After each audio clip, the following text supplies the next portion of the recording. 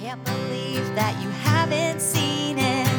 Love it so much you really gotta stream it. Let me tell you every line right now. I can quote the whole thing since I was 12.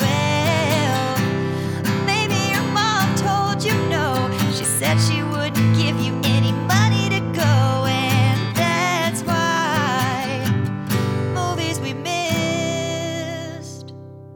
Hey. And welcome to another episode of Movies We Missed. I'm your host, Brandon Greenhouse, alongside my lovely co-host, Jane Francesca Hammer. And we're ready to get into it. But before we do, I do want to take a moment. And I want to remind you that if you want to find us on the interwebs in social media land, you can find us on Instagram. And you can find us on Facebook at Movies We Missed. Jane, how are you doing this evening? It's been a while since I've seen you. You're in a nice, soft pink hoodie. You got your hair pulled back in this sort of devil-may-care bun. And you've got your kitty cat glasses on. You look like you're in for the night. And She's in for the night. It is 6:24 p.m. on a Wednesday. You think they've got plans after this, baby boy? Absolutely. And nor does she have plans on the weekend. So except I'm going to see your ass on the weekend, so how dare you? You seen me on the weekend? I got to talk to my assistant, Chrysalis, because I got to see what's going on. I haven't looked at my... Chrysalis has been fucking up your books recently. Chrysalis because going through some going stuff. through it. A change. Right now. Yeah. Emotionally, there's a lot that's going on. She's juggling a lot of responsibilities. My fame has never been at like a higher level right now. So I'd love to know, and this is just for like me and the listeners, is Chrysalis? Oh, of course, and you would never claim to be anything else. What are Chrysalis's, your assistant? What are her main responsibilities? What isn't? You know, we have a no. I'd love to know what is. Oh, we have a Chemex, and okay, the pour over coffee joint, right? No, the record player. Yeah, the pour over coffee joint. Some people don't do pour over coffee. I'm explaining for our listeners. How dare you? There are people here who don't do pour over coffee?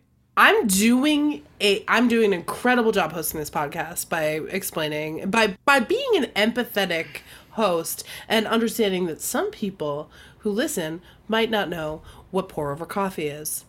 You've been a serviceable guest host, yeah. But I'm gonna just let's keep things in context. Coffee beans in the morning. I need my coffee beans ground by hand because machines do, funnily enough, is a little too coarse for me. It's crude. Usually she's up with the mortar and pestle in the morning, or she'll just get 2 rocks and just bean by bean, smash them together to get them ready for the. You don't even let her use one of those hand grinders where you spin manually with your. I'd rather not. You know, okay, it's one of those situations. Okay. Mm-hmm. So once she sort of takes the stones and she smashes them together repeatedly until she's got enough coffee to satisfy me, she's on the blog. She's on my blog. She's doing that. She's looking at the books. Do you want to plug your blog right now? The website. I don't want to get into it right now at this moment. Oh, okay. I thought you were an open book. I thought we started this as you being an open book. It's not about me. It's not about me being an open book or not being an open book. I'm just checking. Because normally, when people have a blog, and I don't know. I might be wrong. You don't. You don't know. Okay. So you said one thing that's true. You don't know what it's like. I do, and I do want to follow this up that I do work in marketing. A blog is for something that you want to get out to the public, but yours is different. I'd love to hear how. Well, my blog's got a lot going on, okay? What? I'd love to know the focus. I'm building. Of your blog. You done? I'm building a lifestyle brand, okay? Okay. A lot of people. One of the number one. Hold on. The number one thing that I get asked by people. Okay. Well, number one is skincare routine. But after skincare routine, the next thing I'm always getting asked by people, and that's on there, by the way. I'm working on skincare products right now with Gwyneth Paltrow. We're doing a more urban version of Goop. It's going to be called Boop because it's like a black Goop. Boop. Boop. So we're doing that, and we've got a lot of stuff in the works there. I get asked a lot about that. I get asked a lot about when people see my cats. Like you see my cat right now, passed out behind Your me. animals. Like, Your animals. My animals. When people ask me about my animals, you know, they see them and they're like, "Well, their coat's so lovely." I'm working on a luxury brand for dogs and for cats and chinchillas. Strangely enough, that's really the three that we're focusing on. A food brand or what? No, the skin, fur, like all about keeping it lush. So and like a luxurious fur and shiny. lotion? A fur sure. lotion. Okay. For sure is the name of it. For sure. And it's a lotion product that you rub on It's a fur. sheen. It's an oil. It's all natural. It's an oil. Okay. It's all natural adjacent. So would you call yourself sort of like a snake oil salesman? No, that's more you. Hey, I didn't right? say I had anything for sale, baby. But you're Yeah. talking about there's an oil that you make for animals. it's all organic or organic adjacent. Okay. So yeah, it's hard to get the shine completely. So is there Okay. a little bit of petrol? Yeah, like byproduct sort of. Because you're maybe. you're such a gearhead, you have quick access to petrol. in I order see to what you're trying add- to do. That's not why though. That's not why, Okay. though. Okay. So I got that going on. I got a lot of stuff going on. I'm also selling kettle corn now. So we're actually in the middle of an overhaul, which is why I didn't give the blog because it crashed before. Okay, so as as Chrysalis is she's writing all your blog posts and creating all she's the content she's on writing there. the code. She's writing the code, Mama. Okay. So she's building it from scratch right now. Okay. And she's dealing with Dave a lot of times. She's sort of the intermediary between me and him in the morning. I can't handle all that. Okay. So she'll sometimes relay messages back and forth to me, old school style. We have a can with a string on it, kind of like when you were okay. kids, and she'll just sort of like tap on it with one of those rocks that she uses to smash the coffee beans together and just let me know, like, Mister's asking. And I'm like, well, Mister can keep asking, Chrysalis. I'm not ready for that yet. So she does a lot of stuff around here. And she also fields messages from you, as you probably know. Yeah, and we'll maybe talk offline about this, but I don't know if it's Chrysalis or if it's you, to be honest. But I'm not getting a lot of response. Yeah, you're getting enough, though. You're getting enough, I think. I feel comfortable with what you're getting. And speaking of old school communication, I'd love to pivot because I think we've gotten what Chrysalis does, which is basically baby you all day for your little baby. So I'd love to talk about you boomers is that you all think that you have this understanding of what's going on with the young folks. And speaking of boomers, what about a movie that was made by boomers in 1960 called The Apartment? First of all, what do you mean made by boomers? Boomers were like, Boomers could have been in their 20s when this was going on because it started. Maybe they were interns on set. this movie was made. This is from 1960. Incorrect. Do not pass go. Do not collect $200. But I will send you to jail. And never, ever count on me to do any kind of math. And it's fine. It is absolutely fine. We do have I think these are actually, I think technically, I think the youngest people would have probably been born in the 1940s, would have been like traditionalists, right? I guess, is that the generation before boomers? I think that's what they're called, traditionalists. Okay. I guess I just have never known what the older generation before boomers was called, to be honest with you. And when did we start naming generations? Is every generation named? It's the traditionalist generation. Okay. I don't know what it is before the traditionalists, honestly. Well, that's somebody else's job. We could look that up. Yeah. Anyway, that's what we're dealing with here. And yeah, I mean, this is the movie. Although, what's really funny now that we're talking about this whole generational thing. I mean, some of the people in this movie were actually technically the generation before traditionalists. So really, yeah. I guess how long is a generation generally? Like how many years? I think it depends. I think that it depends on the generation. Do you know what I mean? Like, not every generation is the same length of time. So I don't think it's like a set amount of time. I think sometimes it's cultural. Well, I I just Yeah. Googled it. And I Okay. said, how long does a generation last? And it says 30 years. So a generation refers to all people born and living at about the same time regarded collectively. It can also be described as the average period generally considered to be about 20 to 30 years during which children are born and grow up, become adults, and begin to have children. So about between 20 and 30 years, it sounds like, according to our friend Wikipedia, which is the law, actually. Ooh, okay. Well, Yeah. Jane's spoken. It's interesting. It seems to be broken down. Okay, what I'm seeing on my end is what I'm seeing is what I thought of as like the sort of traditionalists seems to be termed by some as like the greatest generation. And then the generation like end of the 19th century into the early 20th century, late 1880 or early 1880s into the early 1900s is the lost generation. But there seems to be like debate about these categorizations and these names. But yeah. But this movie, I mean, we've got people across the board in this one. This is from 1960. We do. I Gave Jane The Apartment. It is, I think I'm right in saying this. It is the first Best Picture Academy Award winner that I think we have reviewed on this podcast. I don't know, but I would believe it for sure. I think it is. I think this is our first. Considering our general collection of movies we've done, which are Hey. all very good in their own right, and an Oscar doesn't necessarily make a movie good or not, but yes. No, but you know, it is worth noting. Holiday in Handcuffs is probably the closest. I would say to this yeah. one as far as accolades go, I'd say. Absolutely, right behind it.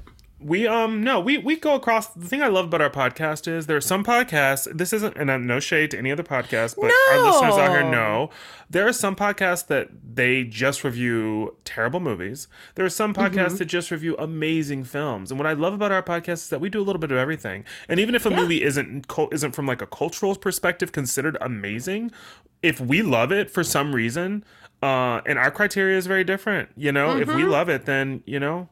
It is worthy of being seen. If we love it, it's a good movie. And I'm going to say it right here and right now. Let them know. Let them know. And so, yeah, Well- you're going to get Academy Award winners here, and you're going to get Razzie Award winners here. Exactly. And you're going to enjoy them just the same. And I think that's actually an interesting thing, because it's like we have so many movies that we love so much for so many different reasons. And it doesn't always fall under like, this is the most intellectual movie, or this made me feel, you know, so intensely about the state of the world or whatever. And like sometimes like a movie is just pure entertainment, just makes you feel good, or, you know, has people in it that are like comforting to you. You know For what sure. I mean? So And this movie was definitely that. It is our second Shirley MacLaine film, which is it kind sure of fun. is. If you so guys haven't that's listened exciting. to our first one, it was called What a Way to Go, and you can find it in our list of many, many movies. It's really good. Absolutely. You should watch that one. Speaking of, that movie wasn't that well received, but I fucking loved that movie. That was a fabulous film, and I like that we're getting another opportunity to see Miss McLean in action. She's one of my favorite Totally. actresses, and she's an absolute delight in this film alongside Jack Lemmon, directed by the icon, the legend, Billy Wilder, who, well, you know what? I'm going to get into all of that. I'm going to go into the synopsis, and then we're going to dive into the episode. So Sounds good. here we go. C.C. Baxter is the office lackey at an insurance adjustment company. Your standard tier employee who does what it takes to get by and gain favor with the company upper brass. You know, the standard things. Coming in early, working late, putting in full days even when he's sick, letting them use his apartment as a rent-by-the-hour motel to partake in fun time with their respective mistresses. No need to adjust your radios. I said what I said. Baxter has been allowing execs at his company to take turns using his pad as a bachelor's oasis to seduce their gal pals while their wives toil away in the suburbs of New York. These guys are relentless. And based on how difficult Baxter finds rebuffing their advances, I gotta imagine these gal pals are dealing with some eager beavers. Their single-minded pursuit of Baxter's apartment is so intense that Baxter has to pencil in his own evenings at his humble abode. Word is also spreading in the office about the arrangement he's brokered with several execs. So much so that when Baxter's manager, Mr. Sheldrake, catches wind of Chateau CC, he wants his turn. Baxter agrees to let him use the place to meet up with his girlfriend as well. The only problem? Sheldrake's gal pal is Fran Kubelik, the wide-eyed elevator operator that Baxter happens to have eyes for. Will she fall for the charms of the adulterous CEO? Or will she wise up before it's too late and pick the sweet and bashful Baxter? Conversely, will Cece change the locks to his apartment and give Fran Kubelik the key to his heart? Hopefully, he gives this parade of philanderers their eviction notices, because there is only room for one love affair at the apartment. Yeah, that was a great one. And I really appreciate how you worked in the term eager beaver, because I didn't think we'd be able to say that at all. You have it trademarked, and I know about your OnlyFans, and so I did want to add it in because I thought that it was worth. You actually will be hearing from my people just in terms of payment for using the name, but absolutely, I love that you used it. Yeah, and your people will be hearing from my people, so it's just gonna be a people's place basically. Absolutely, which is also trademarked and under an umbrella of stuff that I'm in talks, about you're a part of owning. Yeah. But yeah, that was the movie. This movie was released on June 15th, 1960. We are going to be, just so you all know, we are going to be referring to inflation a little bit here, just to sort of like make sense of some of the stuff going on, give you a little context. But this movie was made on a budget of $3 million, which is the equivalent of about $30 million today. And it made about 24.6 mil at that box office, which is about $240 million today. So damn, it made its money. It was a hit. And I do want to really quickly, we already said these things don't really matter, but it is worth noting just to give you context before we dive into this movie. This movie, it is in the official top 250 narrative feature films on Letterboxd. It's included in the 1001 movies that you must see before you die. It is number 80 currently on AFI's 100 greatest American films. It is number 50 on AFI's funniest American movies list, and it is the first film to win where Billy Wilder is the first person to win Best Picture, Best Screenplay, and Best Director at the Academy Awards, all in one go for a movie. And it's also the first film to win the BAFTA, the Oscar, and the Golden Globe, Best Picture, but then the Golden Globe, Best Motion Picture, Musical, or Comedy.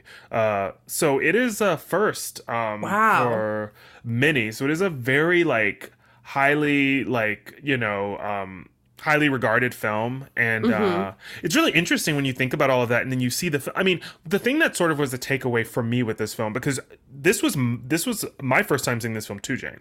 Oh, I didn't know that. I thought you'd seen it. No. This was my first time seeing this one too, and I've been wanting to see it. Interesting. I've been wanting to see it forever because I love Shirley MacLaine, and I love Jack Lemmon. Yeah, and icons. And so I picked this movie for several reasons. One of them was because it was a great movie to take us into, everybody listening, the New Year's.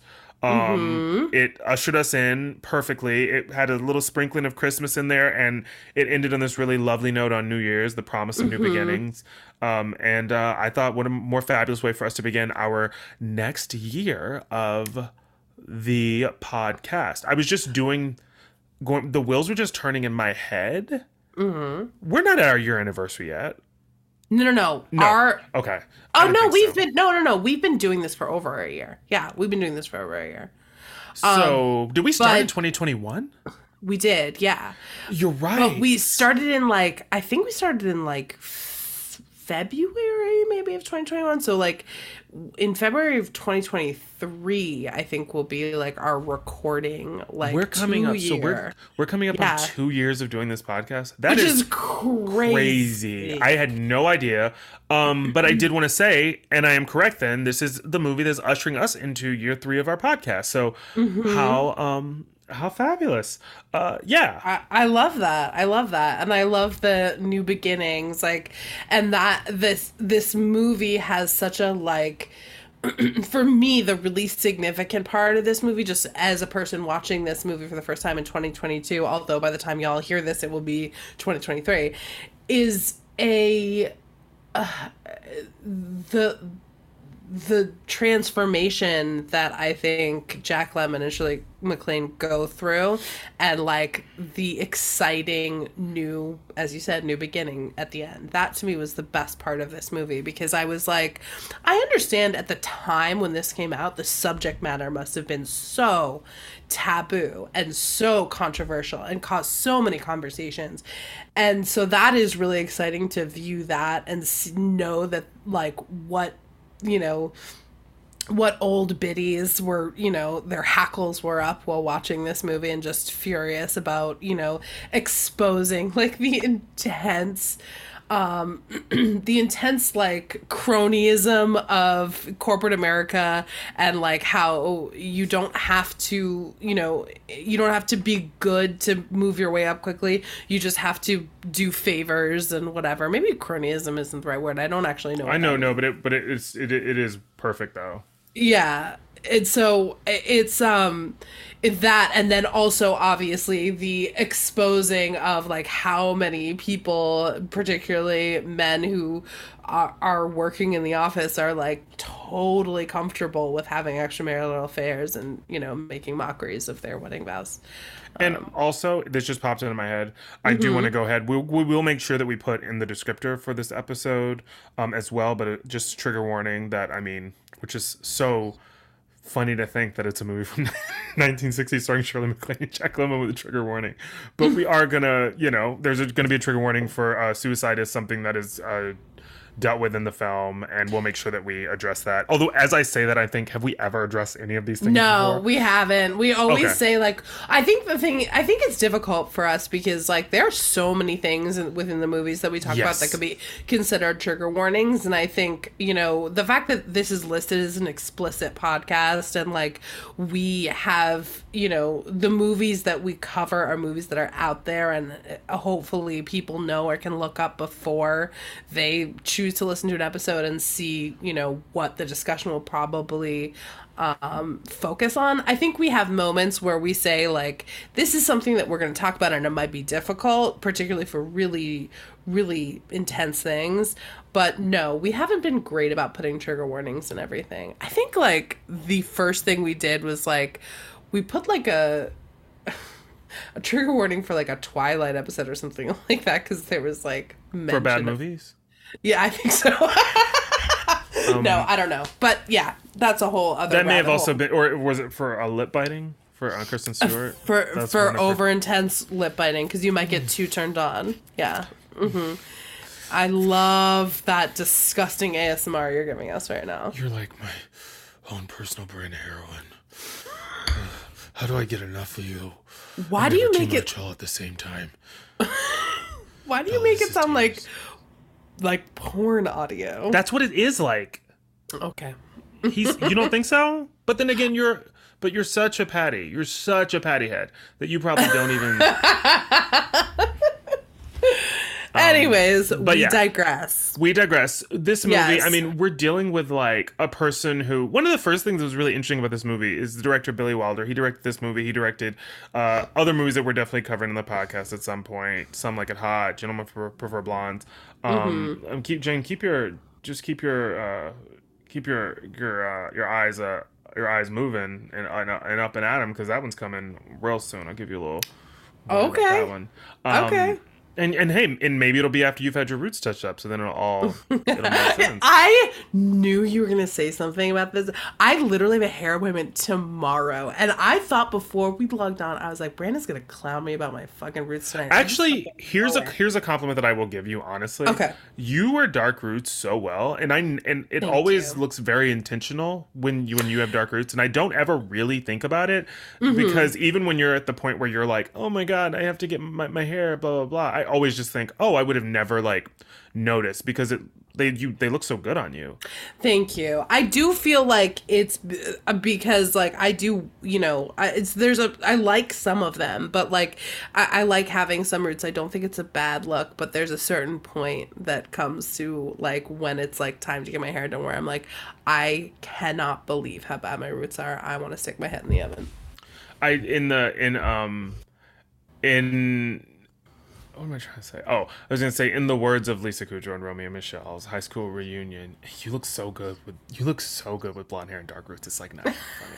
That's when they're at the prom dancing together. Yes, and she's dressed up like in that Madonna. Yes. Like, I would love for us to do that podcast on that movie on this podcast. This is what I want to do. I want to do a series of like the opposite of movies we missed. I want to do a series that's literally like movies that we've seen so many times and we love. I would love to do Romeo and Michelle. I really want to do The Bodyguard.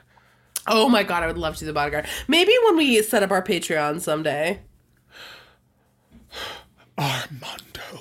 His name is Armando, and I met him at a bar. Rachel's sister. So anyway, yeah.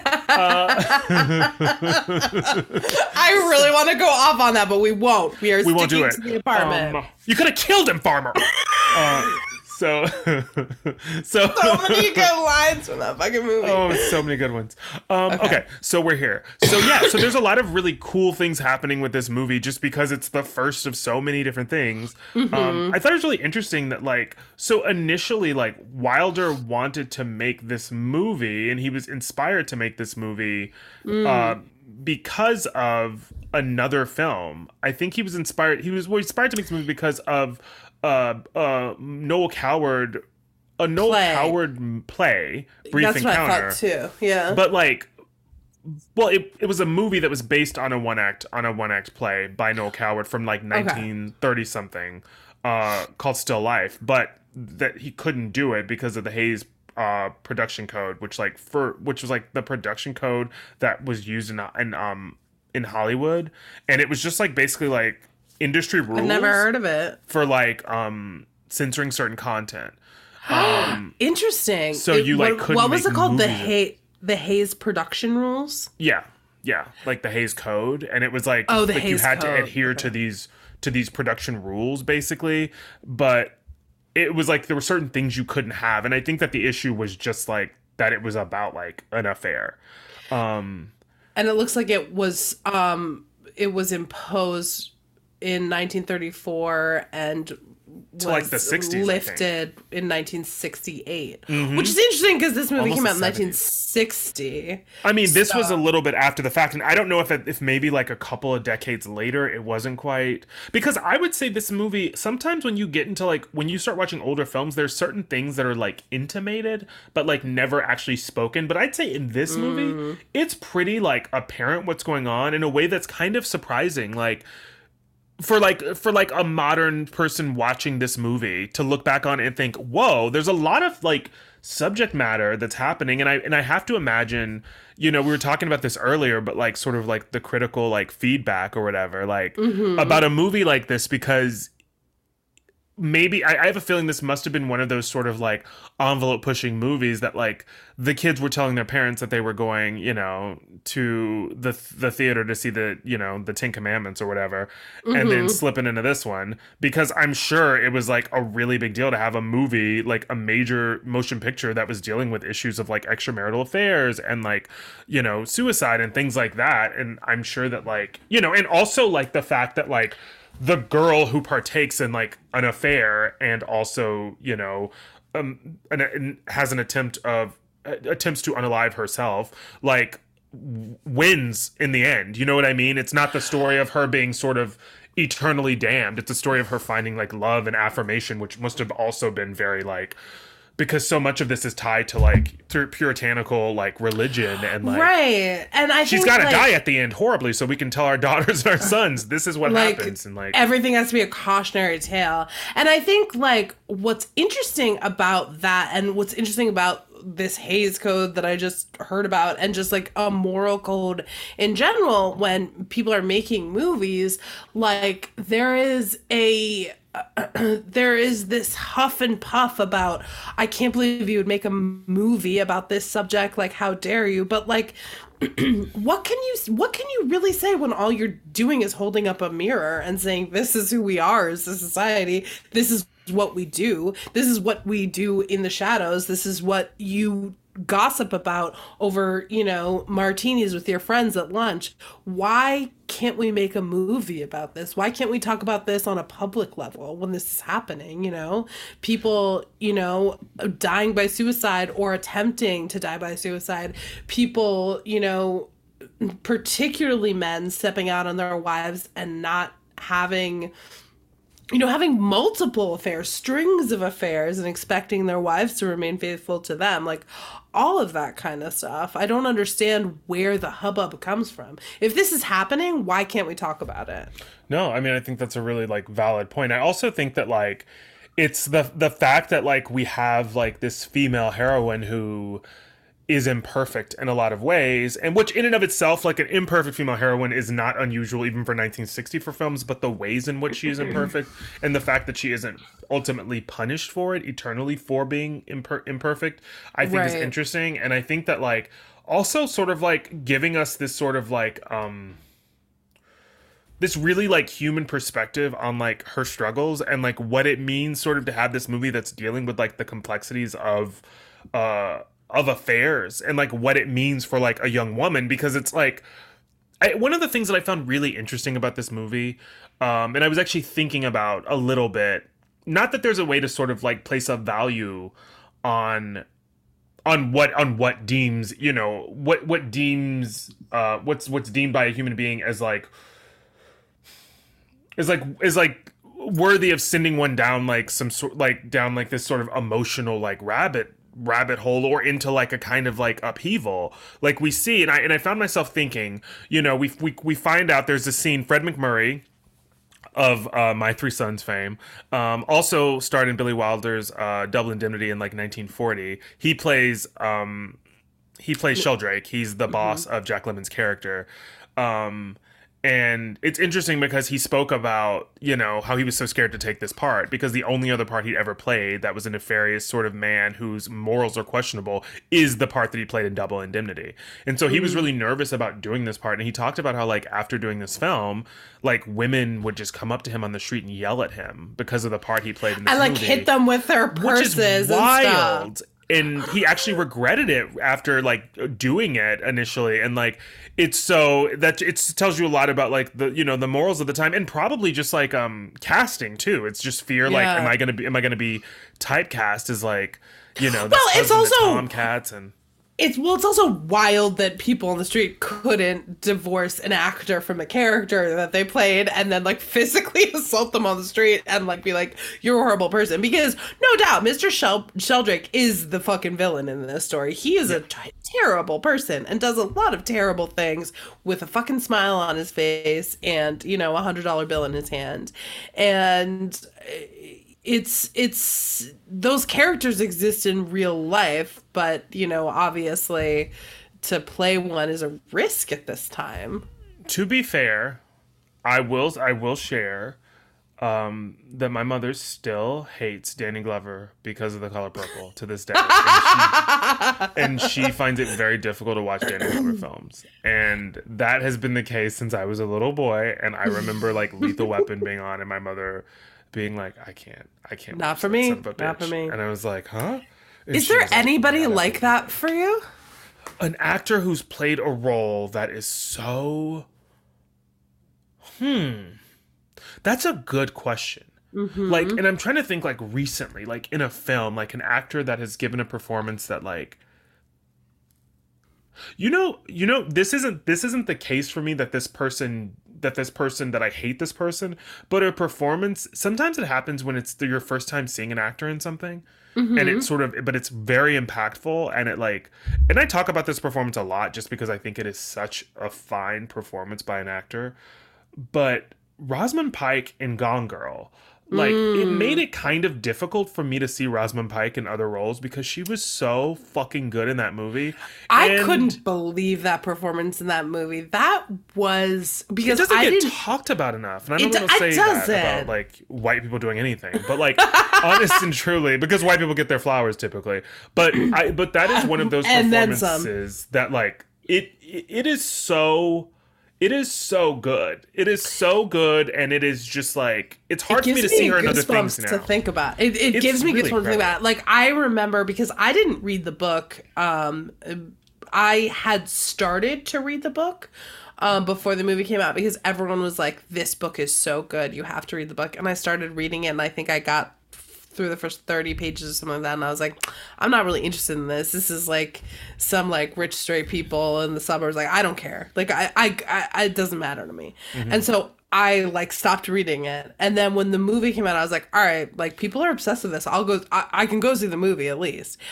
And that like switch. And by the way, spoiler alert if you haven't seen the movie, whatever.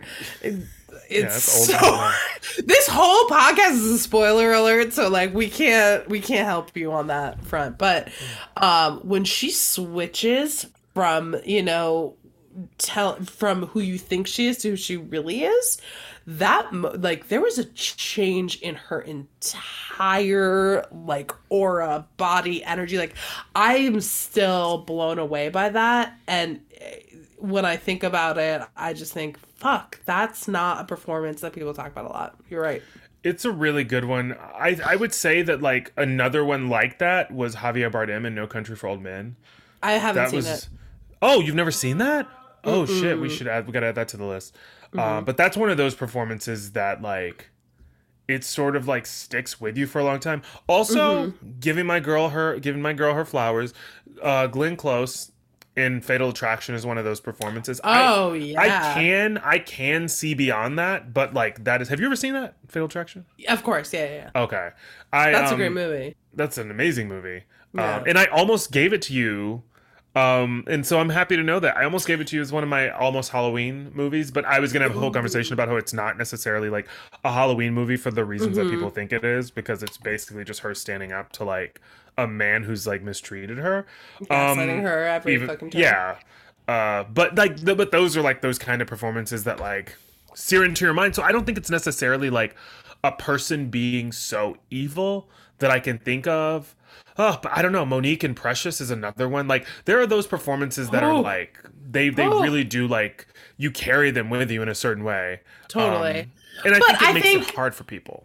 I definitely think it makes it hard for people. I think maybe you and I are coming at it from a different angle than maybe like someone else might, where it's like we are just so in awe of the incredible performance that like it actually makes me like more interested in that actor. And like when someone plays like a really horrible or a character that does really horrible things and does it really well and really convincingly, I'm like, I am interested in that person. I want to see more of what they do. But I do agree with you that like sometimes, and I can only imagine for like 1960 when it's like, when you think about the way information was funneled and the way that like, media and film was like sold to you during that time period, it was like, you didn't have like this sort of inundation of like things. So I'm sure like to have a massive movie and to be a movie star in like 1960, like the thing that you did that's in theaters is like the thing that everybody's going to go see. And so it's like, to be in a hit movie where you play like the quote unquote bad guy during that time period, and not a bad guy like in terms of like a movie villain who's twirling their mustaches, but like a bad guy in terms of like, this character who is like leveraging like their power within a company to the detriment of like the multiple female employees and male employees as well, like that power building and like seeing the ways that it actually like I think that's the thing that's unique about this film, is seeing the ways that like we have a humanist, like we have this very like human young woman, we can see ourselves in, and then we are and hopeful and wide-eyed and sweet. But very smart and shrewd, like, but we can see ourselves in her. And I think that seeing sort of like this relationship that's leading nowhere, and like that moment, the moment that stuck with me, the second viewing of the scene was the moment when they are at the Cantonese restaurant, when she meets up with Sheldrake. He invites her out to this restaurant. At this point, we kind of know that like Jack Lemmon's character of CC Baxter is kind of sweet on her. And we know that he's letting some of these higher ups use his apartment, 4 in particular at this point. But then we have this moment. We've seen him sort of getting on and off the elevator, and his really sweet sort of like quick banter back and forth tete-a-tete style. So with, cute. I loved Fran. their chemistry with Cece Baxter and Fran just chatting it up on the elevator. So Fran is an elevator operator at the big company. At the big company, and like we see that, but then we also find out quickly, we know he asked her out on a date to go see The Music Man, which was, it's really funny to think about The Music Man being the hot new musical. I know, hilarious. It had won I think it won the Tony for Best Musical like a couple years before this, so it's like, you know, a really big staple, and at the time it probably, you know, I don't know, would have been the equivalent of like, hey, you want to go see Hamilton? But like, not even, something else now. But yeah, but it's like he invites her out. She ends up going out with Mr. Sheldrake, who's just asked Cece to be brought in on sort of like this collective of cohort of men who have who get to use the keys to his apartment to shack up with their the ladies that they have in the city, you know. But we have this moment with her where she says to him, you know, I've just gotten over this. Like, I've just sort of worked my way through whatever it was that we had before when your wife was on vacation and like we got in our thing. Like, I'm trying to basically like move on from this. And it's like, you see him actively manipulating, trying to pull her back into like this thing. And also, like, I mean, if we want to look at the actors, I mean, we're dealing with like Fred McMurray, who was 52 at the time, and Shirley MacLaine, literally 26. So it's like, you've also got like the dynamic of this man, and I'm using those ages as references to the characters. I mean, we can glean. So it's like, but you've got this man who's like twice the age of this young girl in this position of power at this company, and he's wielding it, and he's using that, and it's the promise of everything that he represents, and she's sort of pulled into it. And you understand like how in 1960s, I mean, I'm sure like what looked like success was very limited,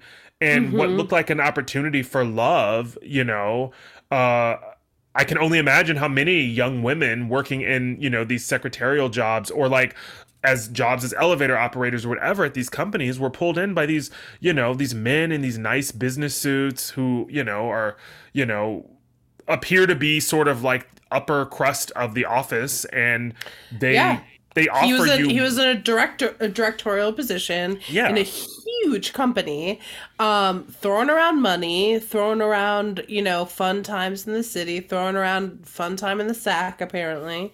And that is attractive when someone like that shows interest to you. Also, when you are a woman in 1960 who really has no power, someone with a lot of power can seem really attractive. I mean, even now, power is attractive if it's wielded properly. I mean, this tale is as old as time. Yeah, and very much still being played out actively. But yeah, 100%. And Mr. Sheldrake knows that, and he is like, I mean, this is just like, it's funny because we think about all of the things that we have in place now, which were absolutely not available. And by the way, not enough things in place right now to begin with to make sort of, you know, for gender equity within the workplace, and how far we've come from what we had, which was nothing.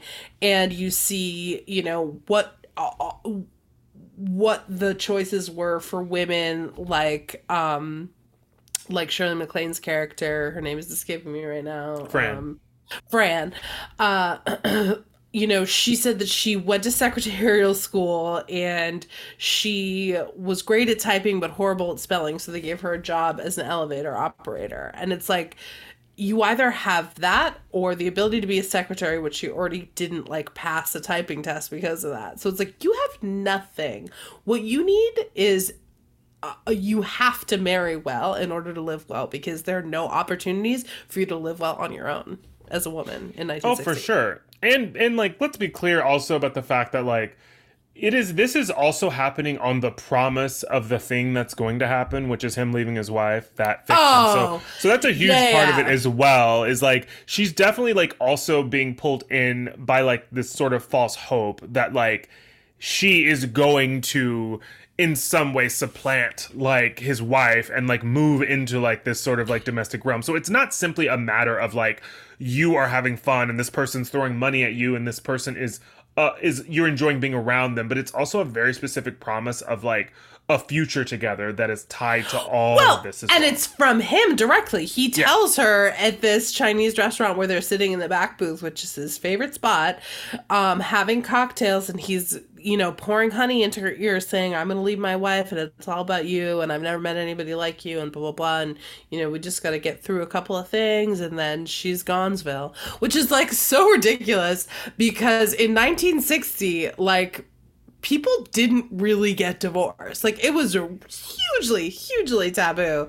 So it was like this guy who, like, again, like, and when you participate in one of those societal taboos, you can lose more, you know, even if you are a man with power. And like, if he were to participate in his own divorce, like, he could lose a lot of his power. He could possibly, I don't know, fall out with a company, not necessarily be in the same position that he's in. I mean, there's no fucking rules. Like, no, I mean, and there are like, I mean, there's like there's morality, you know, clauses and things. Although as we all know, this stuff is like, you know, was a lot more widely wielded, obviously, at women than it was at men during these times. Like, men were allowed to sort of tomcat and, you know, be sort of like good time Johnny, and the women were sort of like lived or died by their reputations. So it's like there's a lot of reasons why this is a really like complicated position and why she is extremely vulnerable.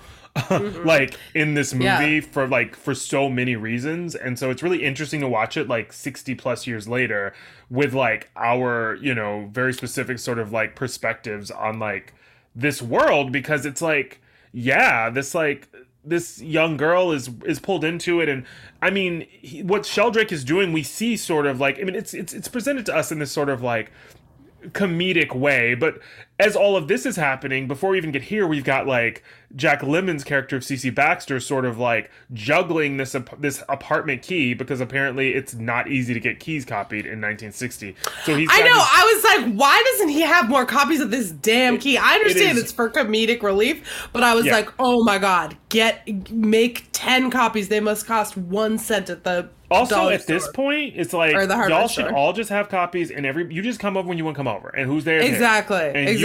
Because it's like these four. It's mainly the four gentlemen who are sort of like switching off using the apartment, and they are so intense, and they're so annoying. They're so annoying. At one point, one of them calls the apartment after CC Baxter goes to sleep, and it's like 11 p.m. and I thought to myself, his phone's ringing and he's like in bed and he like gets up and answers the phone, and I was like, I would not answer that damn phone after I was in bed, because I know it's one of these fucking dudes being like, let me use your spot.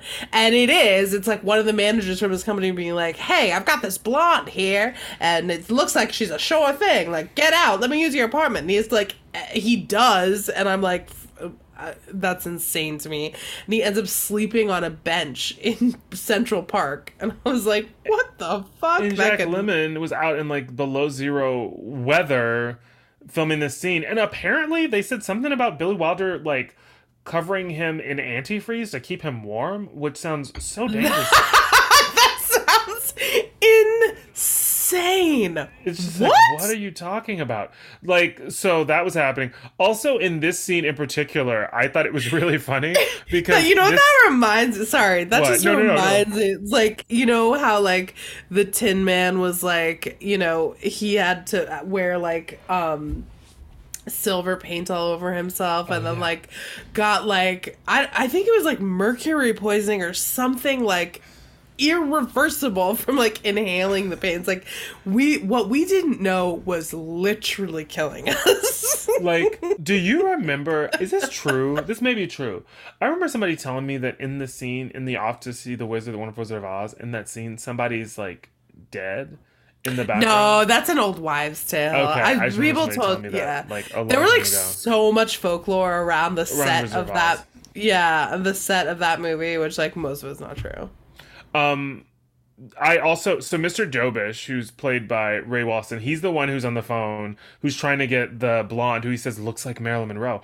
And apparently, Billy Wilder, did you see this? Billy Wilder apparently had directed Marilyn Monroe in 7-Year Itch and Some Like It Hot, and the experience was not too pleasant on his end, and he thought that Marilyn Monroe was quite the diva. So this was his way of like, sort of, I guess, sending up Marilyn Monroe, which is funny because it's not a particularly like diss at all. So the only thing I thought was kind of shady was that clearly this actress Joyce Jameson, who played the role of the blonde, clearly was giving full Marilyn, in like she has one line in the movie and she's like, "Hurry up, Daddy, gotta get back to the apartment."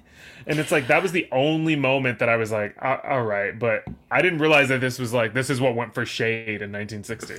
Well, my only thought was, this bitch sounds like Jennifer Coolidge. Oh, I mean, I could see that. Is Jennifer Coolidge our Marilyn Monroe? I'll take it. Well, that's what we're watching it and I go, oh my God, that sounds like Jennifer Coolidge. And Tara looks at me and she goes, or does Jennifer Coolidge sound like that woman? And I was like, well, yeah, that makes sense. You know what? I would believe that Jennifer Coolidge is our Marilyn Monroe. I'm totally happy with that. I'm happy with that. I love that for us. Me too. I love that for us. What were you gonna say? No. Sorry. I was gonna bring a new thought, but if you're continuing on. Okay. My only thing was just that it's funny, and I'm just gonna build off of what you said, which is, yeah, he's like ravenous to like get this gal to the apartment, and it's like at any expense, and like it doesn't matter what like Cece says, because when they want in the apartment, they want in the apartment. So it's just like, get to getting. It's insane. Like, he just is like, he basically bends over for them, like, any chance he gets, and like just allows them, and like it causes like such ruckus, like with his neighbors and his landlady. They all think he's just out there like drinking like, handle after handle of alcohol, because they're like show him taking out his trash and he's got like tons of liquor bottles.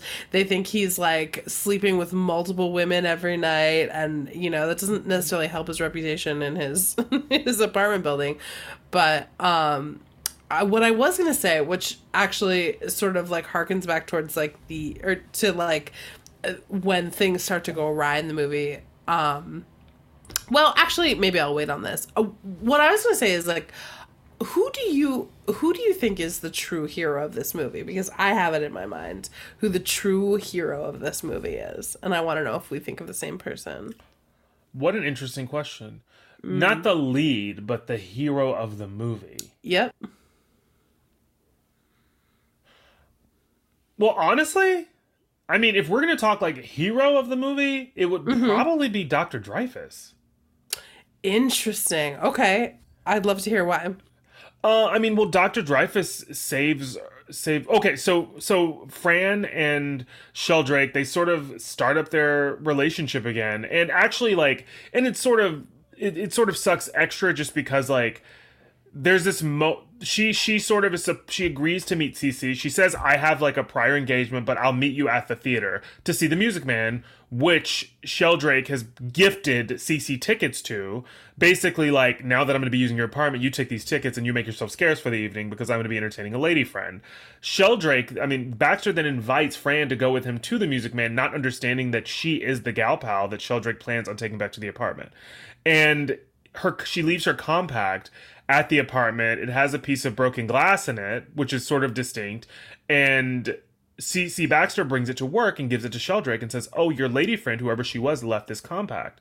And then in a couple scenes later, when he's having a conversation with Fran, she wants to show him something, and so she pulls out her compact with the broken glass in it, and that's the moment he realizes that the girl that he's in love with is tied up in this relationship with Sheldrake.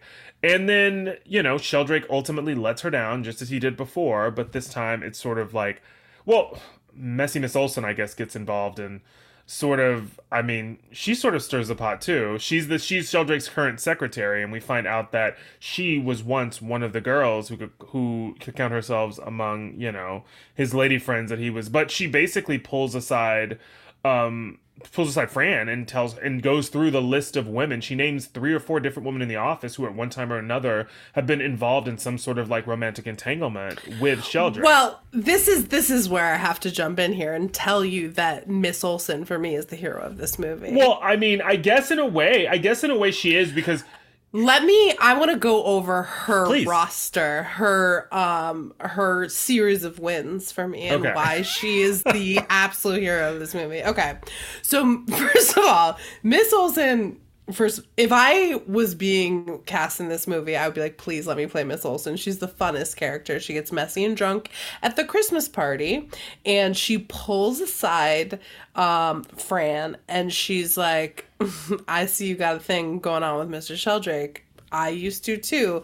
Let me give you a list of who else. Is he going on and on and on about how he's going to leave his wife for you and it's just a matter of time or whatever? And that's when the light in Fran's head goes off and she realizes, oh, he's just feeding me lines. I'm being manipulated by this asshole. And that does spur Fran to attempt to die by suicide. We can't pin that on Miss Olsen. She's exposing the truth that was already there. She doesn't give that information with the hopes of this being the outcome. She gives the information with the hopes of educating Fran in sort of like the way that she knows this situation is going to end based on these previous women. Exactly. And how it's ended for them. And then when Mr. Sheldrake later in the movie finds out that Miss Olsen told Fran about his other extramarital affairs, Sheldrake, shady ass, fires her, which is like, if this happened in 2022, Sheldrake would have had a lawsuit on his ass so fucking fast. Probably years and years and years. He should have had a lawsuit on his hands. Yeah. for everything. Several things. Doing everything but working. But before shady ass Olsen leaves, she makes the personal call and she calls Mrs. Sheldrake and she says, girl, you and me are going to have to meet for lunch. And she goes to lunch with Mrs. Sheldrake and exposes his cheating ass to his wife, which normally I think, like, you know, nowadays it's like you want to get as little, you know, you don't want to get as involved in anything, whatever. I would caution against telling somebody's partner that they're having an affair because you don't know what is what. But in this situation, I feel like she really saved the fucking day because I don't know if I would caution against it. Because, I mean, it's like... It depends. I'm just saying that. I'm just saying that that's not always the right thing to do in every single situation. No. And it's also not the right thing to do if it's, like, conjecture. I would say that given the fact that she was one of the women, even if all you do is go to him and say that I fucked your husband, that's your truth of what happened. And I think that, like... If that's her prerogative. That's her prerogative. That's her prerogative. That's not what I'm saying. I'm saying as like a third party outsider who is not involved at all. Look, everything in this world needs to be taken on a case by case basis. And what I'm saying about this case is that Miss Olsen had every goddamn right. Well, I was really I was really surprised because I was trying to, you know, as you do, you track what's going to happen and you think what I thought was going to happen because Dave said, oh my God, like this is really dangerous. I can't believe she just did it. And I was like, she's the most secure person at this company. He's not going to fire her. She knows where all the bodies are buried.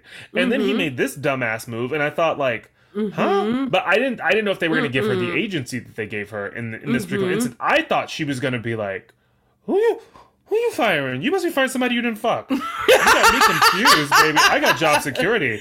Because that ain't going nowhere. No, but that wouldn't fly in 1960. He'd say, this dame's crazy. I never slept with her. Get her out of here. Yeah, I mean, it's possible that would be what I have her committed to like a fucking mental institution. I mean, that's possible, but also it's possible. Typically in situations like this, I always imagine like, I always imagine that there's a very good chance that your wife already knows about your dirty dealings in the past and that this is honestly just going to fall into a pattern of behavior. What did surprise me though is I thought to myself, that woman's not leaving her husband in 1960 with 2 kids, even if he is cheating. And then they did, that is what happened. And I was really surprised by that because and who knows, maybe she knew about some of the other stuff and she was like, not again. But I was really surprised that was the outcome and that Mrs. Sheldrake like filed for divorce. I was like, whoa.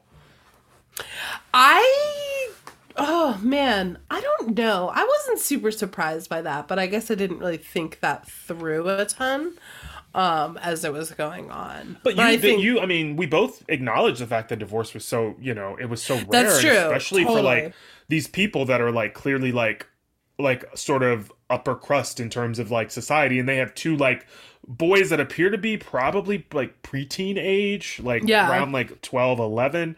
So like I just thought in my mind like but like I said, you don't, and we see this acted out in television shows like Mm-hmm. Mad Men, which give us a little bit of a taste of what it was like. But I would just Totally. imagine that's what made me think, I wonder if this is like a series of behaviors, and if all she's done is confirm that the pattern is still like an active one, you know?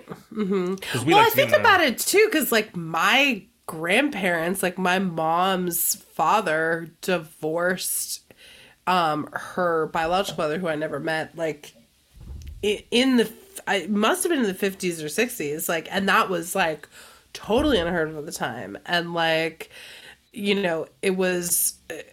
I don't think like I think my mom said they'd like change the church that they went to and all kinds of like it was not it was frowned upon for sure. But I mean like I don't want to expose my mom's family stuff. No, but it's like but it's like, he- I mean, but it's he it does deserved not it. come, Yeah. but it does not come without like complications. Right, exactly. Yeah. I mean, it is like, it's really interesting. And I think that a part of why I had said Dr. Dreyfuss was just because he sort of like, I mean, he saves her life in the movie. Totally, yeah. I think he's a great character. Do you want to talk about what he does and Oh, okay. Well, we can talk about it because it gets pretty wild. Yeah. But like, we sort of, Oh, does it get fucking wild? So Fran, essentially, they're at the apartment. I mean, she ends up at the apartment with Sheldrake. They have it out. They have a row. And she's making, like, she couldn't be making more sense than she's making, spitting nothing but facts. And Sheldrake is Exactly. like, why are you so emotional? And she's like, because you literally lied to me, and because I am one in a long line of women that you have lied to in the exact same way. Like, Do you this is need any literally- other like information from me? She's literally giving nothing but like truth, like, and just speaking it. And he's just like, "You're out of control woman. Take one of these Valium." Oh yes, hysterical dames left and right. Here's $100 bill. You must be on your period. That's the only way to explain the way that you're behaving. But don't bring it up around me. That's crass too. It's just Don't like, ever run for president, girly. Yeah, I'd like to see you try. I guess your platform's gonna be nagging. It is. Platform is gonna be nagging. It is. He doesn't want to hear it, and she's literally just saying like, "You lied to me. You told me this thing, and then you did this thing." And he's like, "Well, I can't talk to you when you're like this." It's like, what, lucid? Like, what's the problem? When I'm making the most sense you've ever heard in your entire fucking life. Quite literally the most like cogent argument that's ever been made for like things that you said versus what you did. They don't line up. I gotta get out of here. It's like, I bet you do, buddy. So like they're having this fight, and then he leaves her, and she's like, I'm just gonna freshen up at the apartment. She goes in the bathroom, and then that's sort of what takes us into like her making the okay. Hold on. Can we just talk for 2 seconds before we get into this? The Christmas party that happens at the fucking office right before Okay, they go so- back to his house. And this is where Baxter sees the compact with the broken glass for the first time and puts the pieces together on who she's been involved with. And this is like where people are getting wild. Like, I mean, this can only be described as hedonistic. There are people all over, like, making out with each other, like in a fucking you know it's all coworkers too. You know nobody's course. spouse is here. No, of course not. It's all coworkers. I'm sure they're all married. No one, and they're doing it in front of God and everyone. That's the thing, is everybody's been, like, freaky shit's been happening since the beginning of time. It's just how dare you talk about it. That's like the thing. It's like the respectability of like previous generations. It's like y'all were getting it in dirty and doing all the filthy shit just like everybody else. You just didn't discuss it, and there wasn't social media. But like everybody was getting in. One of the secretaries who I genuinely was clutching my pearls when she ripped her pearls off. She was on top of one of the desks, and it was literally like hundreds of people around her just frothing at the mouth, and she's just taking off parts of her outfit. And I was like, sis, you gotta come in and work on Monday. I was like, is this a striptease? And they're gassing her up too. I know, they're all there for it. And it's like, you gotta come in and type your little reports on Monday?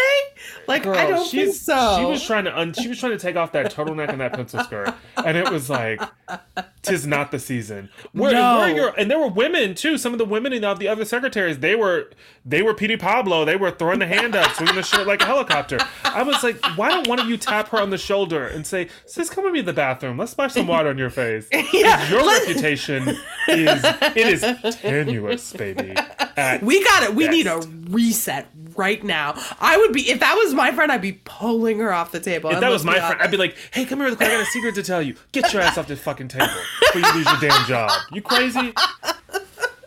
It is a lot. It is literally her. She's the only person on the table too. It's not like oh, there was like five or six girls who got. No, she is. It is her show. Shirley was on the table.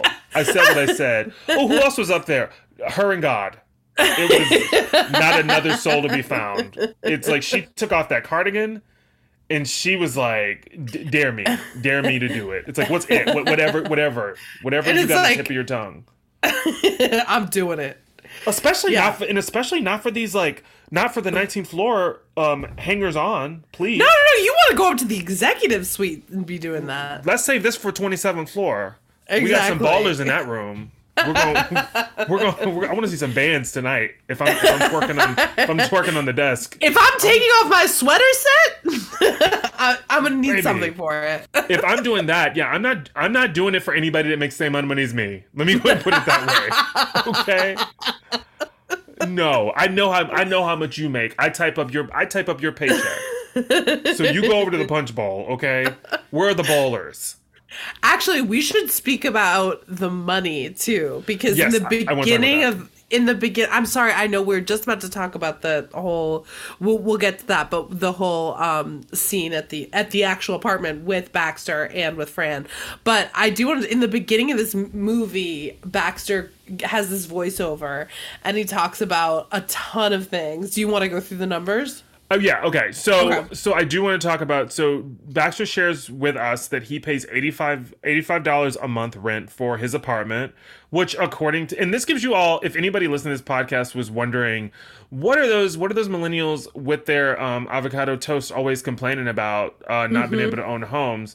But he's paying $850. He paid $85 a month in rent, and that's the equivalent today of $855 a month. Oh, that's interesting. I got 870. But well, I mean, we're dancing around the same same number. But I just think it's interesting. Yeah, it is, and it's like, so it's like that's what we're dealing with in terms of like, so if we're thinking about like the cost of like living versus, and the ways in which like the cost of living and wages have increased side by side with like the amount that it costs to like own a home or like rent a property in some of these cities. It is like insane. Crazy. If the numbers are moving up the way that they are, then this is where we should be at. And I know there's other factors, obviously, but the overall like issue here is the fact that like what people have been complaining and quote unquote belly aching about is the fact that like the amount of money that people are making is not in any way like it has not increased at the same rate that the cost of living has increased. So like the cost of living has increased like tenfold, like so much that it's like people are being priced out of. Dave was just telling me about what, like one of the what was it, the newest member, was it Congress, Dave? One of the newest Congress members in DC, the first Gen Z. It's the first Gen Z guy. I cannot remember his name. Who can't afford to live in DC? He has, his credit is poor, and he was trying to rent an apartment in DC, and he told the realtor, look, my credit isn't good, but I need to rent this apartment. And he got denied renting an apartment. And he's like, I'm a member of Congress. Like, I have had to go into debt to run to win this office. And because I have a significant amount of debt, that's affected my credit, which means I can't even live in the city in which I'm supposed to be working. Which is like insane. And like, I mean, we've been talking about this for years, but it's interesting to see that he makes $94 a week, which is the equivalent of about $950 today. And that comes out to about $50K a year. Which is not a super high salary. No. And let me tell you, $870 or $855, whatever it is, for an apartment in Manhattan is impossible to live on your own in an apartment in Manhattan, in any city, any larger city. I mean, you couldn't find that in Chicago. No. Anywhere. Hard pressed. Anywhere. You'd be, I don't know where the fuck you'd be living. It's a big ass 1-bedroom too. It's huge. I mean, I would love to have a 1-bedroom like that for $870. Are you kidding me? That's amazing. It is. It's wild how expensive like things have gotten. But you just see those numbers and you just think to yourself like, how fucked we are. How unbelievably fucked we are. And like continuing to ignore the fact that like this just is not a sustainable like market, and this is happening like all over the world. I mean, this is not by any means just New York. I mean, this is absolutely. a big thing happening right now. Also, I know in like London as well. Like they don't every major city, every major city. But I feel like I was reading something recently about London in particular, where it's like all of the people that are like working the jobs, like the servers and the waiters at restaurants, they can't afford to live in London anymore, and a lot of people are just leaving and moving to smaller communities because it's like the amount of money it would cost to, and the amount of time it would take to take a train into London to work in London, to then get on a train and take it an hour plus back home. I'd rather just make less money and work somewhere locally and be able to like walk home to like my small quaint, apartment than like get on it. Then the math isn't mathing. It doesn't make sense. And they're like, we don't have service. People don't want to work here. It's like, yeah, no shit. Like because you don't pay people money. Like this is the thing. Like our system is just fucked. It's broken and it needs to be changed. And we can't keep putting band-aids on it. Like things are not making sense. Okay, I know this was a podcast about the apartment, but the apartment was affordable back then. The apartment was affordable. Okay. Yeah. Mm-hmm. So all of this is happening. There's also the other thing that's really interesting in these movies as well, is like you get like a little bit of like insight into like the morality around living, like the way that you had to live. We get like a really quick sort of like back and forth, because what we find out, we sort of hinted at this already before, but there's Fran ultimately ends up taking this Seconal, which is like a sleeping pill. It's a sleeping pill, but she takes a bottle of them in Baxter's apartment, passes out on the bed. Baxter brings a young lady back to the apartment with him. He's gotten drunk because he's realized that he can't have Fran. And he opens up the door to his bedroom and sees Fran on the bed and sends her away, sends the woman that he's brought over away, goes next door to get Dr. Dreyfus, who is his next door neighbor. He comes over, played by Drac Crucian, nominated for an Academy Award, as were Shirley MacLaine and Jack Lemmon as well. But brings him over, and he begins the process of trying to like revive Fran essentially. And it's like funny because we were watching the scene and I was thinking, oh my God, like he's doing too much.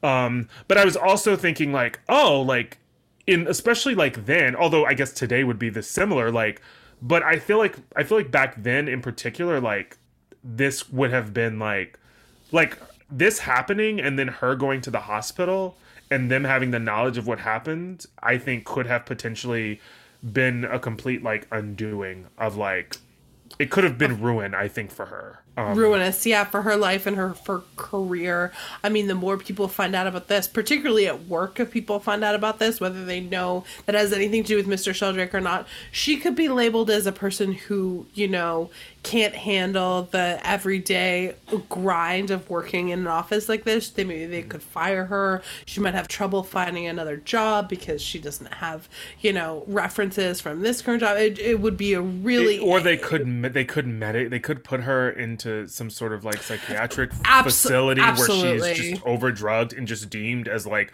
a woman unfit to like care for herself. Like it could be really, really bad and detrimental. And obviously there's a lot of complications around something like this happening in today's time as well. But I think that sort of like was what came through for me in this scene was like, we need to take care of this here. If we can take care of it here to avoid this escalating to like another institution where things could get even worse.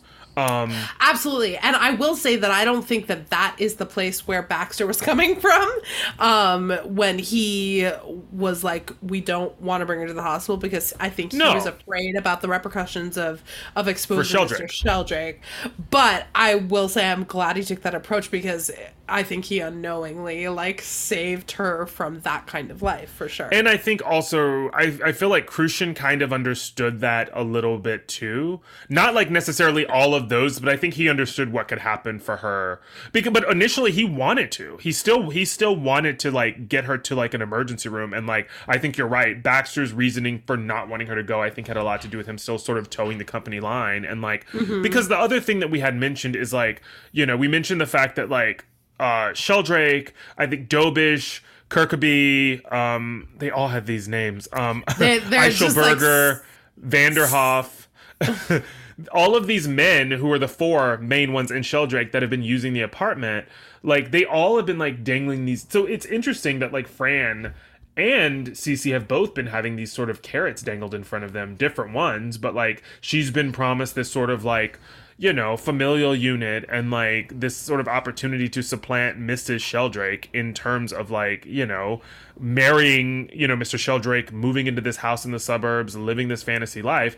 And Cece has been promised this sort of upward mobility within the company, and like all of these men who are like putting in good word for him. And like, I mean, to be fair, I mean, to be clear, I mean, Cece's sort of getting it. I mean, they are coming through in that regard, but like, he's still very much, he wants to keep using that, and he wants to sort of maintain this good favor with these gentlemen. And as a result, like, he overlooks a lot, and he sort of allows them to manipulate him and to use him as they see fit for whatever they want.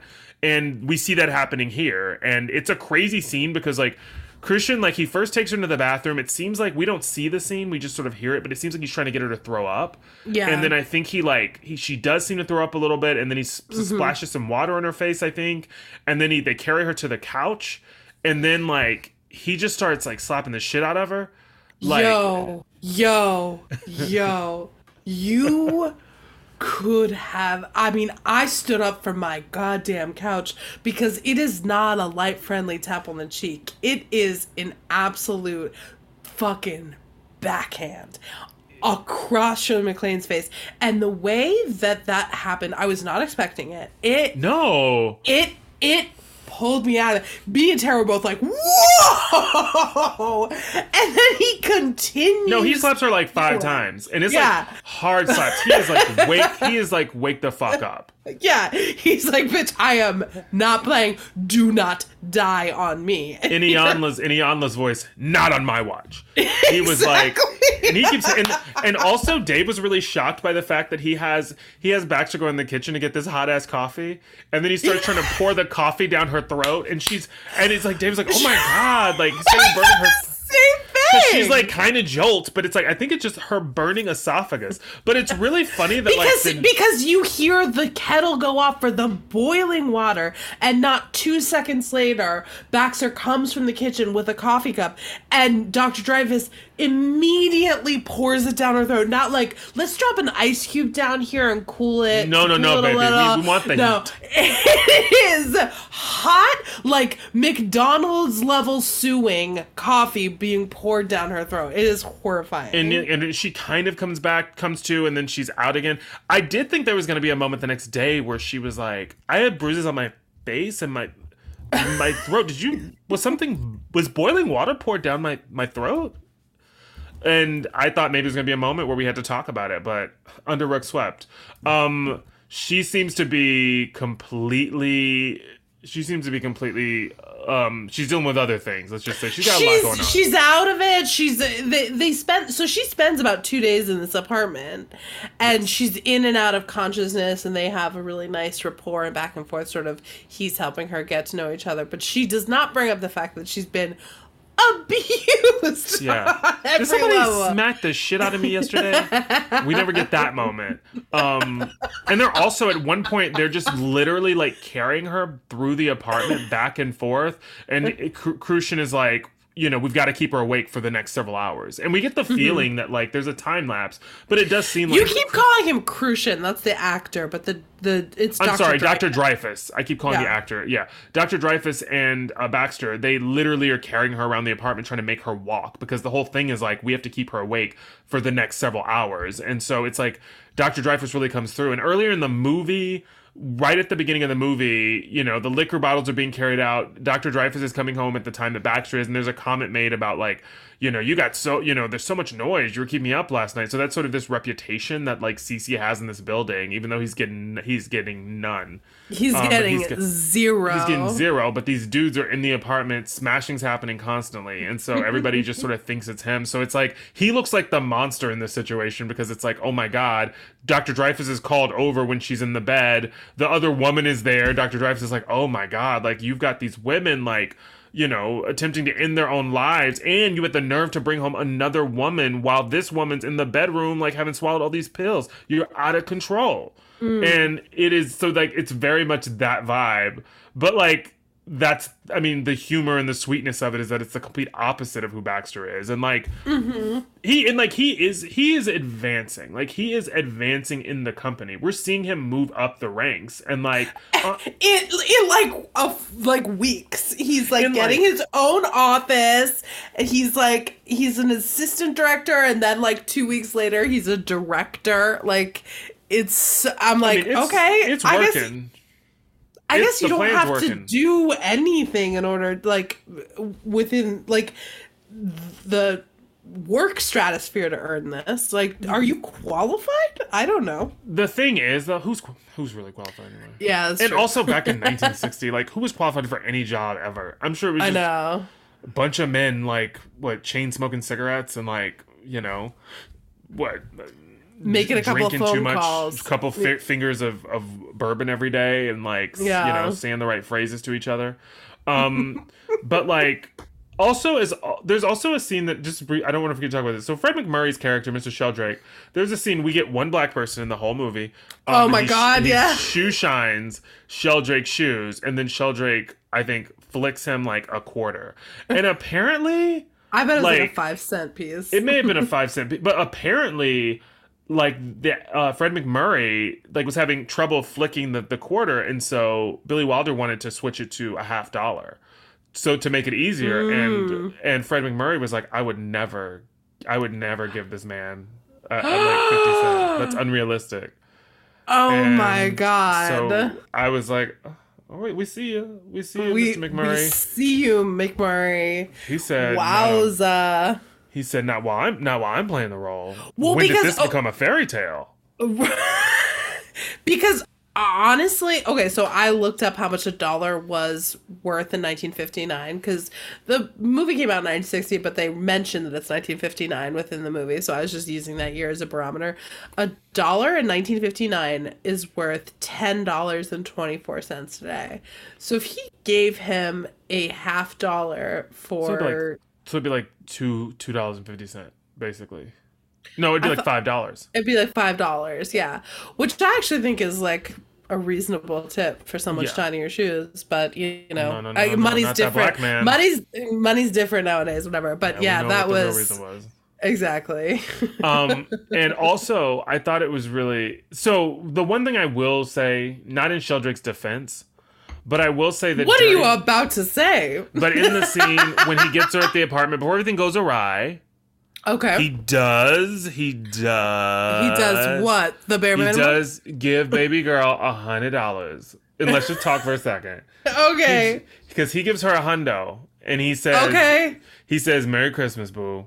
That's a G. That's a G today. That's all I'm saying. So I was like, okay. Although I will say this, if you're a wealthy New York exec, like $1,000 today isn't really shit, actually.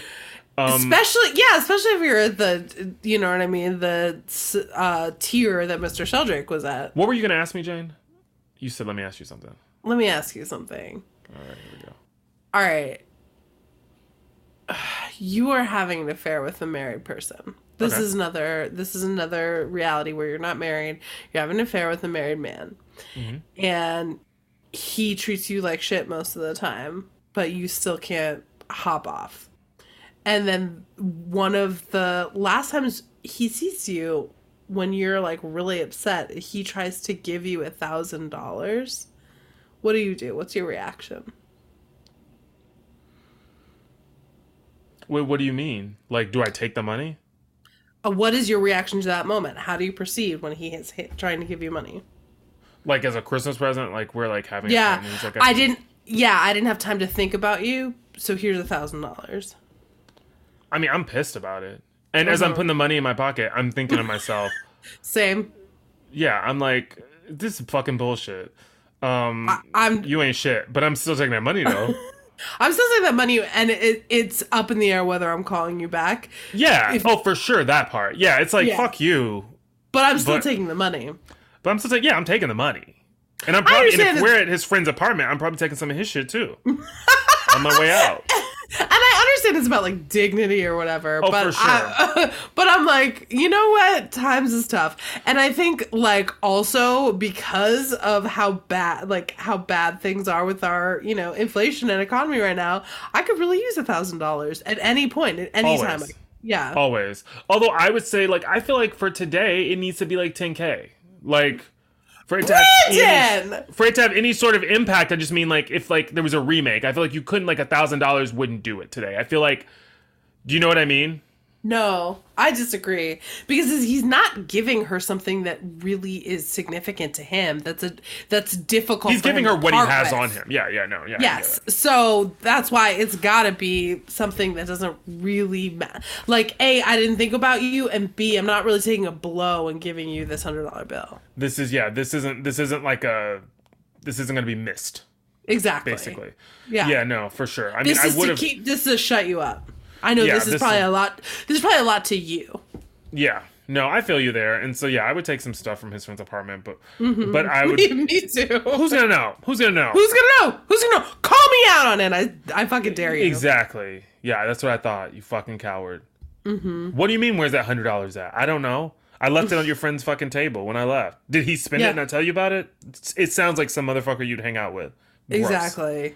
Gross of you to ask me about it. Of course I didn't take it. That money You and doesn't your mean little, shit to me. your fucking liar friends, I'm sure. I put it back in your. I put it in your fucking jacket pocket, Casanova, right before you left to catch your train. But you're so goddamn delusional that you probably missed that too. Just like you missed the mark on how to treat me. You missed that hundo. I don't want your cash. No, I didn't spend it on anything. I don't need it. I buy groceries with my own coin. No, I'd be very much thrown in his face. Speaking of which, so this apartment, did you see also 2 of the lamps in this apartment are apparently currently two Tiffany's lamps. They're worth like around $30,000 to $40,000. Whoa! The 2 lamps in Cece's apartment, which apparently back then they weren't worth really anything. But You guys can't see me now, but I'm doing my Antiques Roadshow surprised face. That's crazy. and what's that? There's a noise that goes with your face too, isn't there? You just heard it. Whoa! That's sort of what I just did. Yeah, mine was always like, ooh. Why is that you like? Why is that like a weird like finishing? Because it's like, noise? oh my god, like this oak dining room table, how much do you think it's worth? And then you're like, I don't know. I don't think about money when it comes to heirlooms that were gifted to me Of course not. by It's my more family members. significant. But I come from Yeah. a humble family of farmers. So I can't imagine. What, $50? And then he's like, try 15 million. And then I'm like, What? ooh. So is that you climaxing in your pants? No, that's just me like taking in, like, that's a lot of money. Okay. Mr. Antique. I would love to see a table worth $15 million somewhere. It's all about the circles you run in. I told you this, but you slum true. it for That's sure. true. That's With the true. exception of me, of course. Well, With the I exception like of to me. keep it. I like to keep it real. I like to keep it. I like to be in touch with the rest of the world. I don't walk around with my head in the clouds like some people. I get it. You look real. You look very like authentic today, Thank you. like Thank a you. woman of the people. You too, baby boy. Hey, I love to give the illusion, but this is who you are, so that's the difference. Is that Balenciaga? That trash you're wearing? No, the Balenciaga, the Birkins, all that shit's in storage. Okay. I mean, where's my fucking Telfar? Because that shit's important. But yeah, so all of this is happening. We watch them fall in love in the apartment. Mrs. Olsen gets her revenge. Yes. We also, bless her. I will also, well, okay, so one thing I noticed was clearly like the four gentlemen that we mentioned earlier, not really including Sheldrake, but we were talking about Vanderhoff, Eichelberger, Kirkby, and Dobish. Those four, they are like initially the four that are like sort of They're helping, using the apartment. They're using the most. apartment, and they're helping Baxter gain favor, you know, before Mr. Sheldrake sort of gets involved. And then it's really funny to me because it's like they're still sort of sniffing around and trying to make demands. And it's like, I don't need y'all anymore. No, I That's the got thing. Sheldrake in my pocket. That was my first thought. And I get that like there's still sort of these intermediaries that sort of separate, like they still occupy that space between Baxter and Sheldrake. But once you've got Sheldrake in your pocket, you don't need to deal with any of these clowns anymore. And furthermore, once you get rid of these four fools, then that means that there's more time for Sheldrake to have the apartment whenever he wants. So that was the thing that Baxter should have been doing, was like being like, look, I want you to have the apartment whenever. But what Kirkby came over the other day, I told him that you wanted the slot that he had. He said, fuck that motherfucker.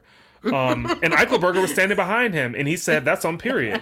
And I was like, what's going on? And then Dobish came in the room, and he was horny as all get out. And I was like, you can't have the apartment either. And he said, I'll whoop Sheldrake's ass. So I'm here telling you, I don't want any drama, but I want you. I think if we got rid of the four of them. No. And you wouldn't want any drama. Not at all. Not at all. No. So I'd say. It's certainly not you fucking stirring the pot, literally. No. I would just say, of course all not. I want is for you to have the apartment whenever you want it. And I Of think course. I don't know if you feel comfortable having them in the office after they said that you ain't shit. Then like that's cool. But Oh, if you want to wow. get rid of So them- you're look, they're not really pulling their weight anyways, as far as I'm concerned around here. So if you want to cut the cord, Dobish said you were going to be dead by the end of the month. I don't know what that means. I didn't ask any questions. I came straight to you. But I would say, I don't know if you want bad seeds around. So, like, I would just get rid of the four of them because y'all aren't useful to me. I've ascended above you now. So no, you can't have the apartment anymore. Sheldrake has it that night. He has it next night too. he has Anytime it they whenever came he to me. wants it. I'd be like, go talk to Sheldrake about it. Yep. Right? Maybe he'll play switcheroo with you.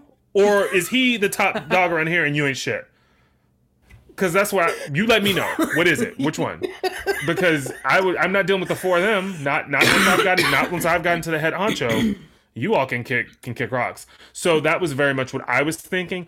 Also, the $1 million question of this movie. Oh, okay. What?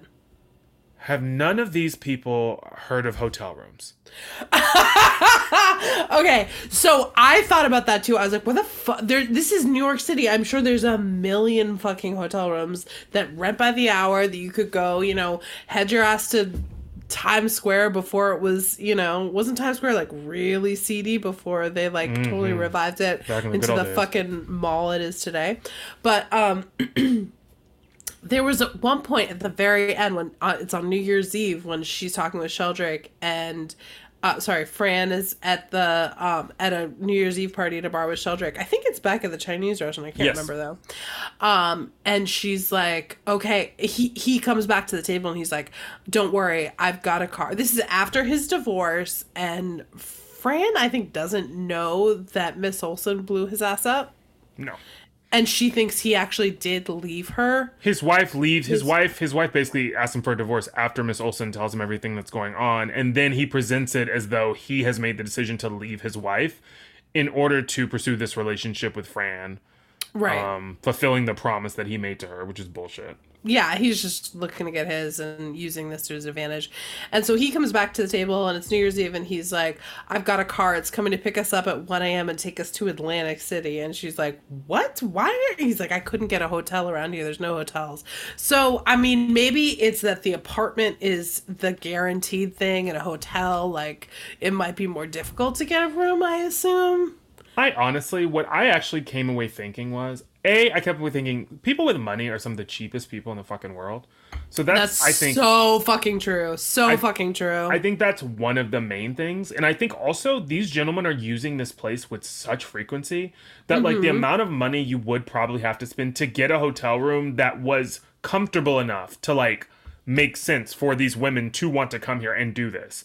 You don't want to get a gritty, grimy hotel room. Also, an apartment gives you the comforts of a home. So you have access to a refrigerator. You're not like, if like to go to like a hotel room, you would need to get like snacks. You would need to get like alcohol. All of these things, they don't come with the hotel. And you'd be footing the bill for all of that. And obviously you can use like a name and you can pay with cash. And there are ways to sort of keep it from like becoming a paper trail. But I would imagine over time you would consider, these aren't men who are doing one-off affairs. These are men who have active like relationships with these women that they are maintaining on a weekly basis. At one time one of them he says Monday and Thursday. So it's like, so that means that this person is meeting with his woman at his house twice a week pretty much, after work. So it's like that adds up. So I'm sure, and they're spending their money on like taking them out to restaurants and taking them out to like movies and theaters before they go back to these his apartment.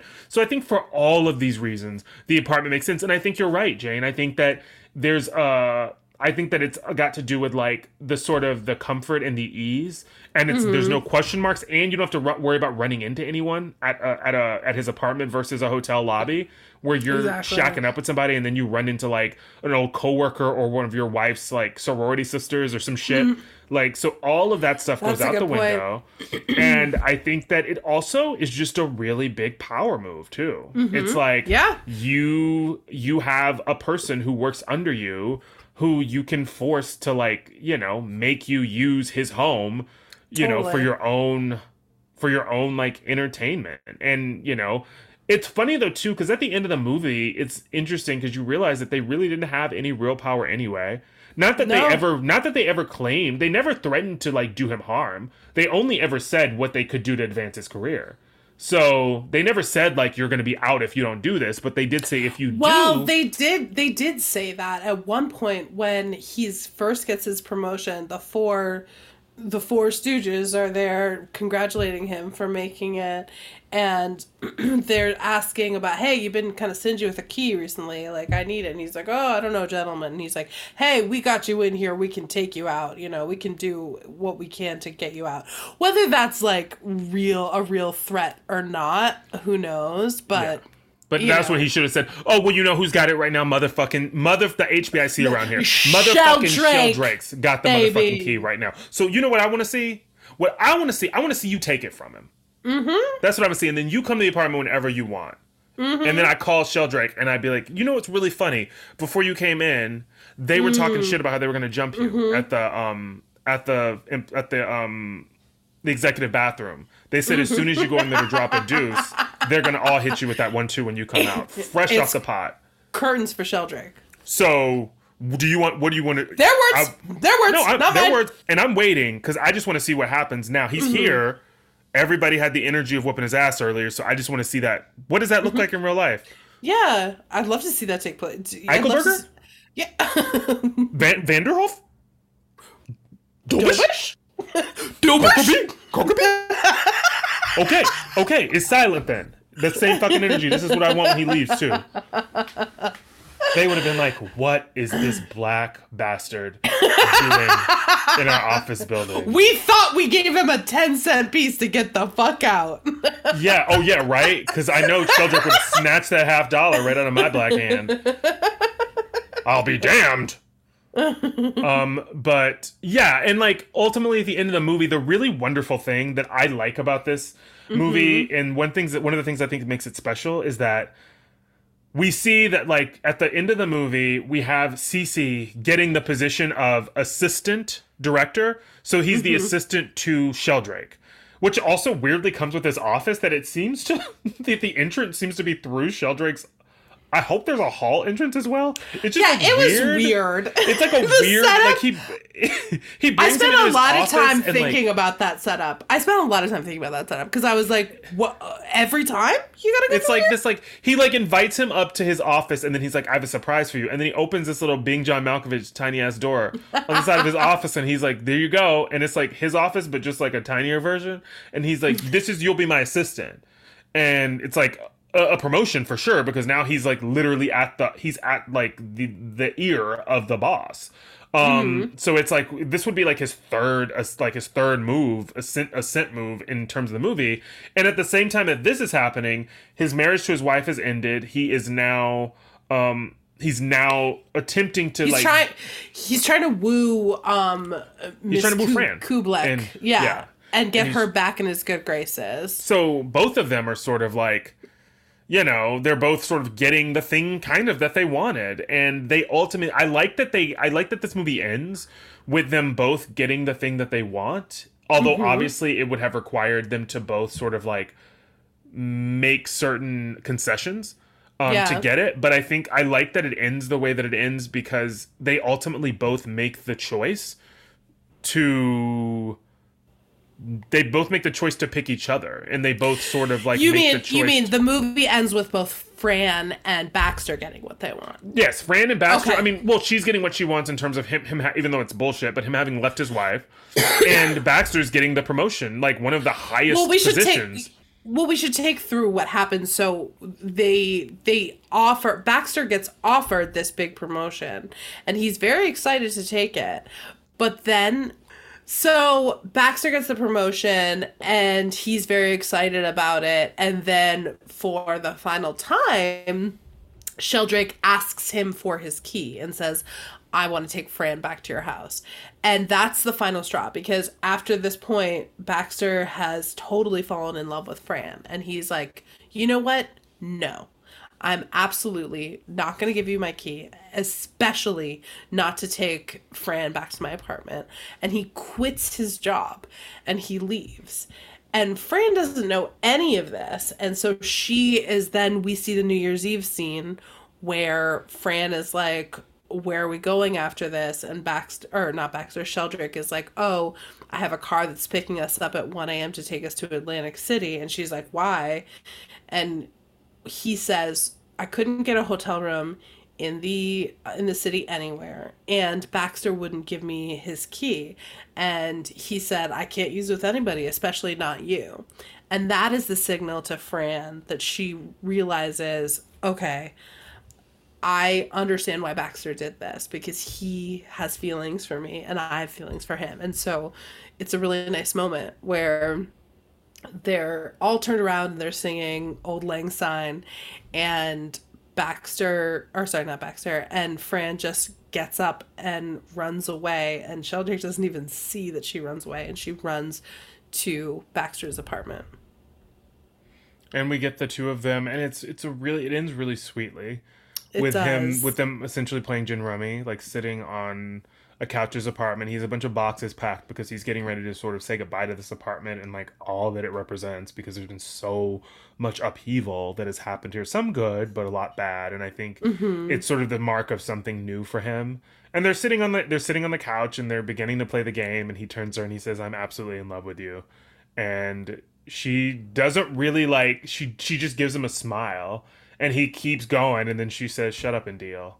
And it's this really like hopeful, sweet note that these two people who sort of like came to each other in like various states of brokenness have like sort of found each other. And really this apartment was also the place where they kind of like collectively healed and made really big decisions about like the kind of people that they want to be moving forward. Yeah. And they showed themselves to each other in ways that it seemed like we didn't really see them show themselves to anyone else. They were able to be themselves. He saw her at her most sort of broken moment, and he helped her through it, and she really helped him, you know, become the man that she needed him to be, kind of. And so it's really like this sweet note, and it's really hopeful, and it's New Year's, and it ends on New Year's, and so that sort of like, you know, brings us here to the end of.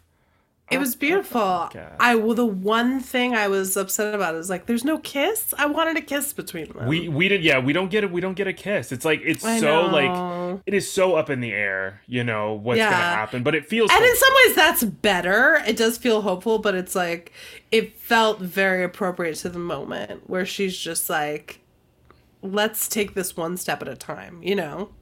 I felt like it was very much too, like, I want to figure this out, you know? Yes, exactly. Meaning, like, I mean, Baxter's, like, fully, and he's like, I'm absolutely in love with you. I adore you. And she's like, shut up and deal. You know, she's like, okay, I get that, but let's not rush into anything. Let's take this. Let's finish our gin game, which we've been trying. It's been a through line throughout the whole movie. Yeah. Like, they want to finish their game of gin. And that's what they're doing at the end of this movie. And then you are hopeful about the next step, although they don't, you know, hand feed it to you. So I loved that. So that is The Apartment. Mm-hmm. And Jane, I have a question for you. Okay. Would you watch this movie again?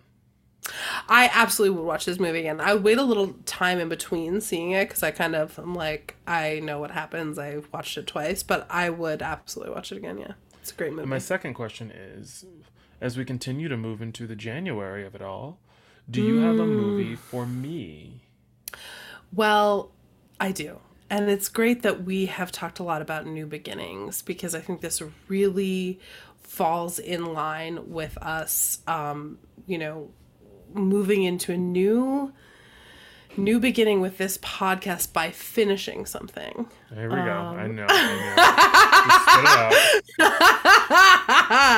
I can no longer wield this as like a terrifying thing that's coming. So it's an end of anxiety for you. It's the beginning of, you know, maybe us diving into another series and finishing it. You know, we've started several, but this is the one we started with. And we are going to next week cover the final chapter of the Twilight Saga, Breaking Dawn Part 2. Okay. You sound like a person defeated. No, I like it. It was a thing. We knew it was going to happen, and we knew it was going to happen sometime. All's well that ends well. So I think it's a perfect place. We'll to end see where we go from here. If I remember correctly, our girl Becca had that mutant baby, and Edward was. That's all I really remember. And she died. Oh, she died at the end of the last one. Okay, I gotta Okay. She died. They turned her into a vampire. Remember, and it ended with her opening her eyes, and she had the vampire eyes. That's right. Yeah. Okay, so we're picking it up. We're picking it up. Thank you guys for listening to us chat about The Apartment. If you can, and you haven't yet, we definitely recommend you go and watch it. It's an incredible movie. Super fun to watch. And we had a great time talking about it with you. If you guys want to continue to check in with us during the week, you can follow us on social media. We are on the Instagram and the Facebook at Movies We Missed. And, we welcome any DMs or comments that you guys have, as long as they are, as we like to say, compliments only. We love you guys. We appreciate you. We think you're all fucking sexy as hell. And we will see you next week for the Twilight Saga Breaking Dawn Part 2. Bye. Bye. Bye. Bye.